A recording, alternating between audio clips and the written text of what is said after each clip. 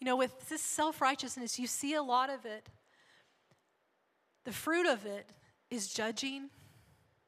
It also comes in accusation. And guys, no one is here to judge another person. Every one of us has done this at some point in our life. But Satan is the accuser of the brethren. Jesus, on the other hand, is called our advocate, our lawyer, or our intercessor. Whose side do you want to be on? I mean, really, ask yourself, whose side do you want to be on? Do you want to be the advocate, the one that's praying and interceding for someone when they've done wrong, the one who's speaking blessings over that person, who's only speaking life, who refuses to judge, who refuses to condemn? Or do you want to be on the side of the accuser, the one that's constantly finding fault with everyone? The accuser who is always shaming, who is always bringing to light the negative, the dark things. No, I mean, what if you could look for the good in every person that you know? What if you could start to see through the lens of love, see through the eyes of mercy, see like Jesus sees? I'm telling you, this isn't easy for people because it requires faith. It requires getting outside of self.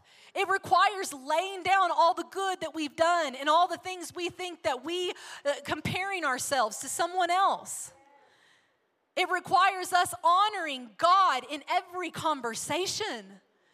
It requires us doing this. I'm telling you, the Lord spoke to me and he said, if you will change what you say about them, you will change the way you see them.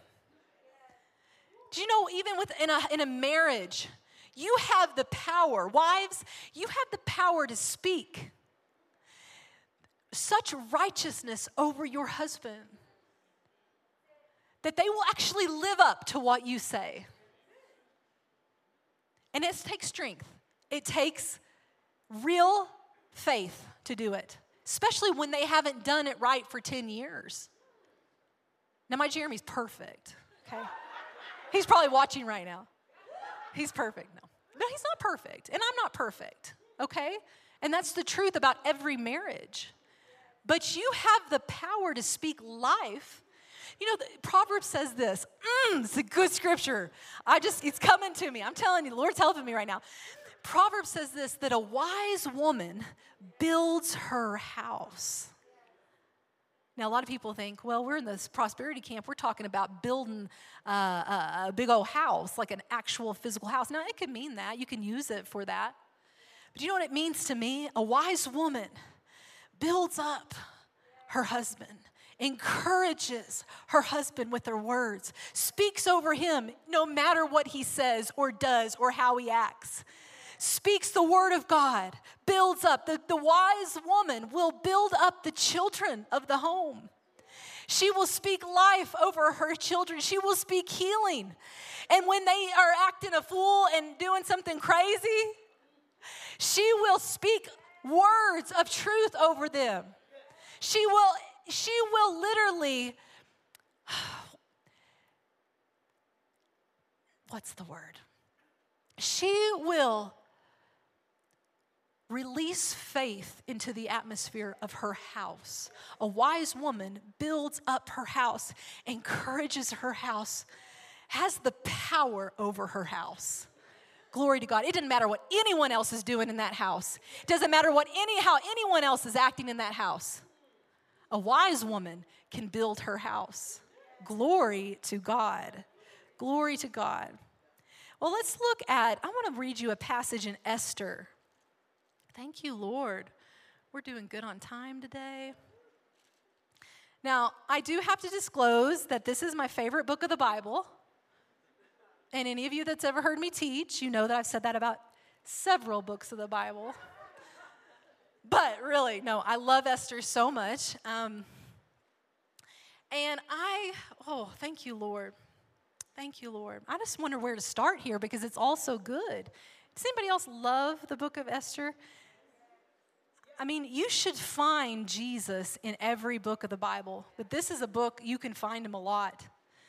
You know what else you can find in this book? You can find mercy, you can find love, you can find favor, you can find boldness, you can find righteousness. And that's where we're going to get to. I just want to tell you a little bit about this, give you a little background on the story of Esther.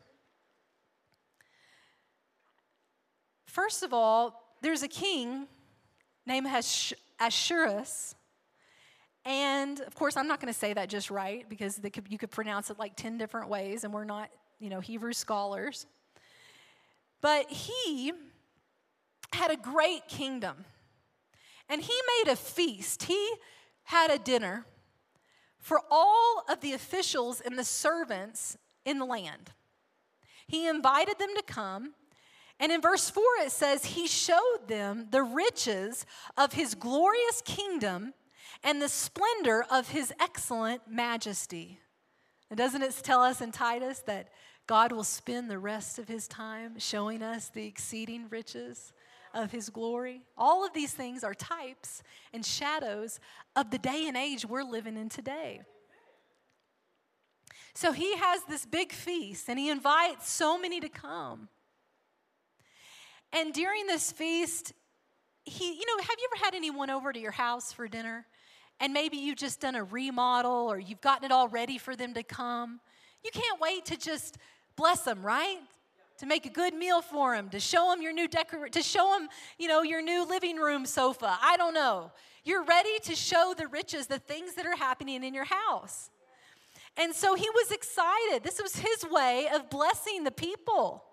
And in verse 9, his wife, Queen Vashti, she also made a feast for the royal palace, which belonged to King Ahasuerus. So one thing I noticed in this passage, although she lives there, and although she's the queen, and although she's given a place, and although she's given a position, there is still a recognition of who actually owns the house, who it belongs to, who the palace belongs to. Now, this is a great thing. There's a difference between boldness in righteousness and just arrogance in life. Arrogance is this kind of, first of all, I'll say this, boldness is confidence with an awareness of Jesus. Arrogance is a confidence without the awareness of Jesus. It is a self-righteousness. And in this place, I would just say this, you're going to see it in a few verses, she had forgotten who this place belonged to. She forgot who was over her in authority, in rank, in position. With righteousness, you are equal. You are an equal. When it comes to righteousness, you can stand before the Lord as an equal. Did you know that there's also, though, in the kingdom of God, rank, responsibility, and reward? And that's a whole nother message. So I am going to focus today entirely on the foundations of these things about righteousness. But that's for another message. Just be waiting for that. We're going to get into that later. All that to say, it says this, that the king, in verse 11, he said he wanted to bring her in, to show her off. He wanted to bring her in this was part of her kingdom responsibility. And so it says, he commanded them to bring Vashti in wearing her royal crown in order to show her beauty to the people and the officials, for she was beautiful to behold. But Queen Vashti refused to come. At the king's command, brought by his eunuchs, therefore the king was furious, and his anger burned within him. This action of refusing to come was really showed what was going on in the chambers of her heart. There was no honor for his place. There was no humility. There was no willingness to just simply come. You see this all through Scripture. You could go and study Luke chapter 14. This is almost identical to what happens in the great feast that Jesus describes in the parable. If you have time this week, go back and read Luke 14, and you'll see all of this come to light. But it was only her refusal to come that kept her from going on in the kingdom. I think this is really interesting. You know, her beauty is what brought her there. But her lack of honor couldn't keep her there. Or her dishonor couldn't keep her there. And God will give us favor. He will give us blessing. He will open doors for us that no man can close. But there is a cooperation that we have in the things of God. And one of them is to simply show up. You know, I heard this week, that the greatest ability is availability. A lot of people, no, it's really good. That's really good. The greatest ability is availability. And I've learned this in life. It doesn't matter how talented you are. It doesn't matter how gifted, how bright, how, the things that are so wonderful about you. It doesn't matter if you just simply don't show up. Faithfulness is simply showing up. It's simply being present time and time again. As surely as the sun comes up every morning, he's going to come and show up and show us his faithfulness. This is his attribute. This is how God does things. Faithfulness. So faithfulness is just the nature of our Father. And so in this passage, it says the king's anger was burned about it. And then later, I think this is so interesting, that he gathers all his friends together, all the officials that are ranked highest in the kingdom, and he says to them, she did not show up. She didn't come. She didn't obey. And what happened was, in verse 17, he says that her behavior will become known to all women so that they will despise their husbands in their eyes. What is that? Thinking lowly of. Well, where did that stem from? Self-righteousness. And all of them are going to despise. So basically, he's saying that since she did this, if we let this go on, that it's going to breed a culture of dishonor in this kingdom. Do you know this happens in businesses everywhere? This happens in churches everywhere. Just the refusal to show up, to be a part, is just, in this passage, it's dishonor. Dishonor in the land. So he goes in and he says, basically, let the king, verse 19, give her royal position to another who is better than her. How was another better than her? Well, in their reverence, in their ability, really just, not in their ability, in their availability, in their willingness to show up. And then it says this, if you keep going on, they call for all the women in the land who would like to come. And they appoint people to come in. And in verse 3, we see that they start to bring in a young woman named Esther. And they say, let her beauty preparations be given to them. I think it was 12 months total. And for 6 months, if you read down in verse 12, you'll see, I believe they soaked in oil, essential oils, myrrh, and who knows what all. And then for the next 6 months, they were beautified with perfumes. They were basically at a spa treatment for 1 year. I mean, I'm rejoicing with Esther right now, right? Anybody else? You imagine just soaking like that? Well, what is that? That is a type of the anointing. Soaking in the presence of God for a period of time. That makes you a vessel that is fit for the salvation, to help save a people. Spending time in the presence of God, that's a type of the anointing, spending time in the anointing. You know what I love about Esther? These are just a few things that I think are so cool. And then we'll get to the main part. If you look at verse 15, well, I'll say this, she just kept getting promoted, okay? Verse 9, it says that the young woman pleased him. What does Hebrews tell us? That without faith, it's impossible to please God. What is faith? Sometimes faith is just showing up. Faithful, being faithful. She just was there. It says she obtained favor, so he readily gave beauty preparations for her that wasn't even her allowance. I'm talking, this is like a real, this is like, you know what, Jeremy, if you're watching right now, I believe you are like King Ahasuerus. And I know my birthday's coming up.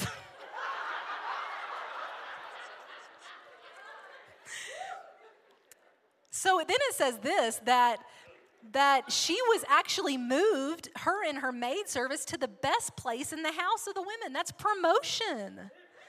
And it says that she's this beautiful, beautiful woman, and she just was respectful. I love this in verse 15. Well, verse 14, she would not go to the king unless the king delighted in her and called for her by name. She had honor for him. She didn't just talk and say anything that she thought. She was respectful. She listened to her heart. Verse 15, it said this, she requested nothing but what Haggai, the king's eunuch, the custodian of the women, advised. And Esther obtained favor in the sight of all who saw her. She requested nothing. You know what that means to me? She wasn't high maintenance. She wasn't. She was probably so chill and so cool. She was not high maintenance. And if you keep going on, you'll see in verse 17, it says, the king loved Esther more than all the other women. She obtained grace and favor in his sight more than all the virgins. So he set the royal crown upon her head and made her queen instead of Vashti. Then he made a great feast and called it the Feast of Esther. Do you think she showed up? See, it was Esther's beauty that brought her into the kingdom. It was the favor of God on her life. But it was her honor that kept her in that place.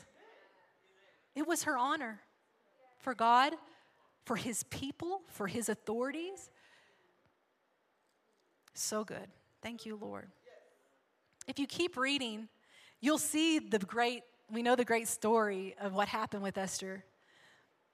But we find that Haman tried to come against, really all his stemmed from insecurity. He was mad at Mordecai for not bowing down to him. And when he didn't, this is Mordecai is Esther's, was it cousin? I think cousin. Was it uncle? Okay. Thank you. He was very insecure about this. You know, people have power struggles. They're always looking to themselves. There's a kind of insecurity, which is really a form of pride. But he wanted to hurt him. And he wanted to hurt everybody that was connected to him. So he devised a plan. And he told the king, I want you to let me kill all the Jews. And what he didn't know was Esther was a Jew. And the king, ends up agreeing to this plan. He doesn't know who this would hurt really.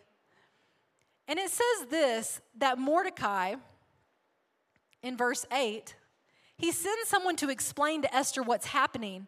And he starts to beg Esther to make supplication and plead for the people. Esther, without even realizing it probably, had been called by God and set in this place for such a time as this. And in verse 11, it says, the king's servant and the people of the king's provinces, she says this, if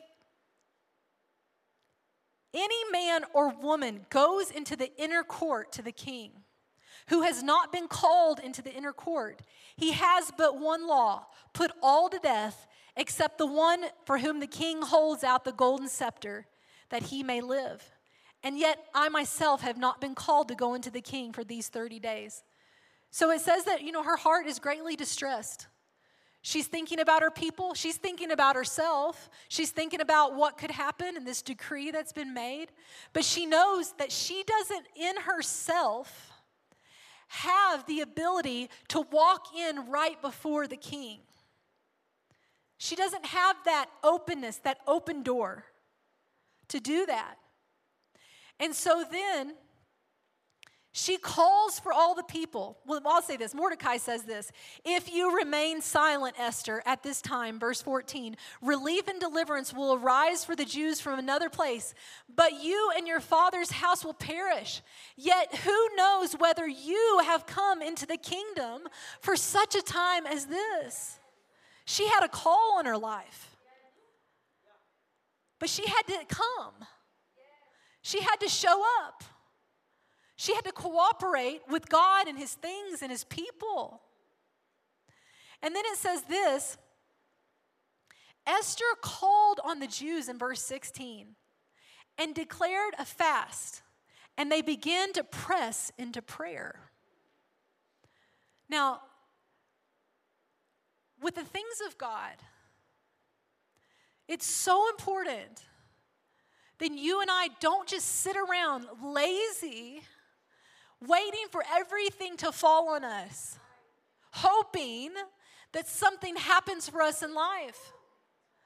No, faith requires a pressing in. Faith requires a laying hold. Faith requires going after what you see in your heart. And she began to press into prayer. She began to fast and to pray. And she began to get the plan of God on what to do. She pressed into his presence. And she called other people to do that with her. And at that time, of course, it wasn't quite the same hearing from God now. But it was the heart that mattered. And it was her heart pressing into his things. It says this on verse 5, though: now it happened on the third day that Esther, this is how she decided she could go in. She put on her royal robes. If you look at Scripture, this would be a type of the robe of righteousness. Put it on like a garment. She put on her royal robes, and she stood at the inner court. Now, if you've studied Scripture at all, you know not anyone just gets to go into the inner court. She stood at the inner court of the king's palace across from the king's house, while the king sat on his royal throne in his royal house facing the entrance of the house. So it was, when the king saw Queen Esther standing in the court, she found favor in his sight. He held out to Esther his golden scepter that was in his hand, and Esther went near and touched the scepter. It says this: he said to her, "What is it that you wish, Queen Esther? What is your request? It shall be given to you, up to half of the kingdom." And of course, I can't help but think about Hebrews. It says, "Let us boldly come to the throne of grace, that we may obtain mercy and find grace to help in time of need." It was boldness. It was righteousness that produced boldness. It was knowing how much she was loved. It was knowing how much she was favored that gave her the boldness to come right up to the throne of grace, to ask for help, to ask for mercy. There was no self-righteousness knowing that this is going to happen because of how great I am. No, it was dependent on the love of God, or the love of the king for her. Knowing how much you're loved produces a boldness that cannot be shaken.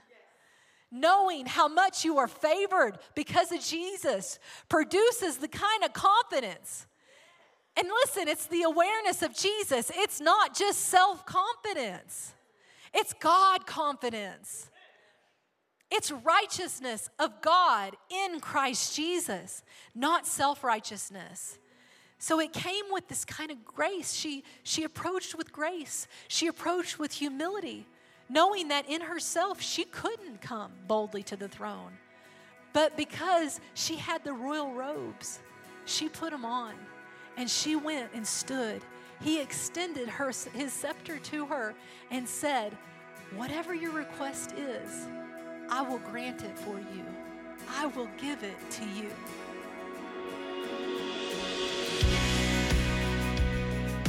Hey, thank you so much for listening to the Legacy TV podcast. We hope you enjoyed this, and if you'd like to hear more of Jeremy and Sarah, subscribe to this podcast and download the Legacy Studios app. From there, you'll have access to the Legacy Television broadcast, the Legacy Letter magazine, and so much more. You can also visit pearsonsministries.com to contact us directly and find out how you can get involved with everything that's happening here at Legacy Studios. Be blessed today. We love you. Remember, you are always welcome here in the House of Faith.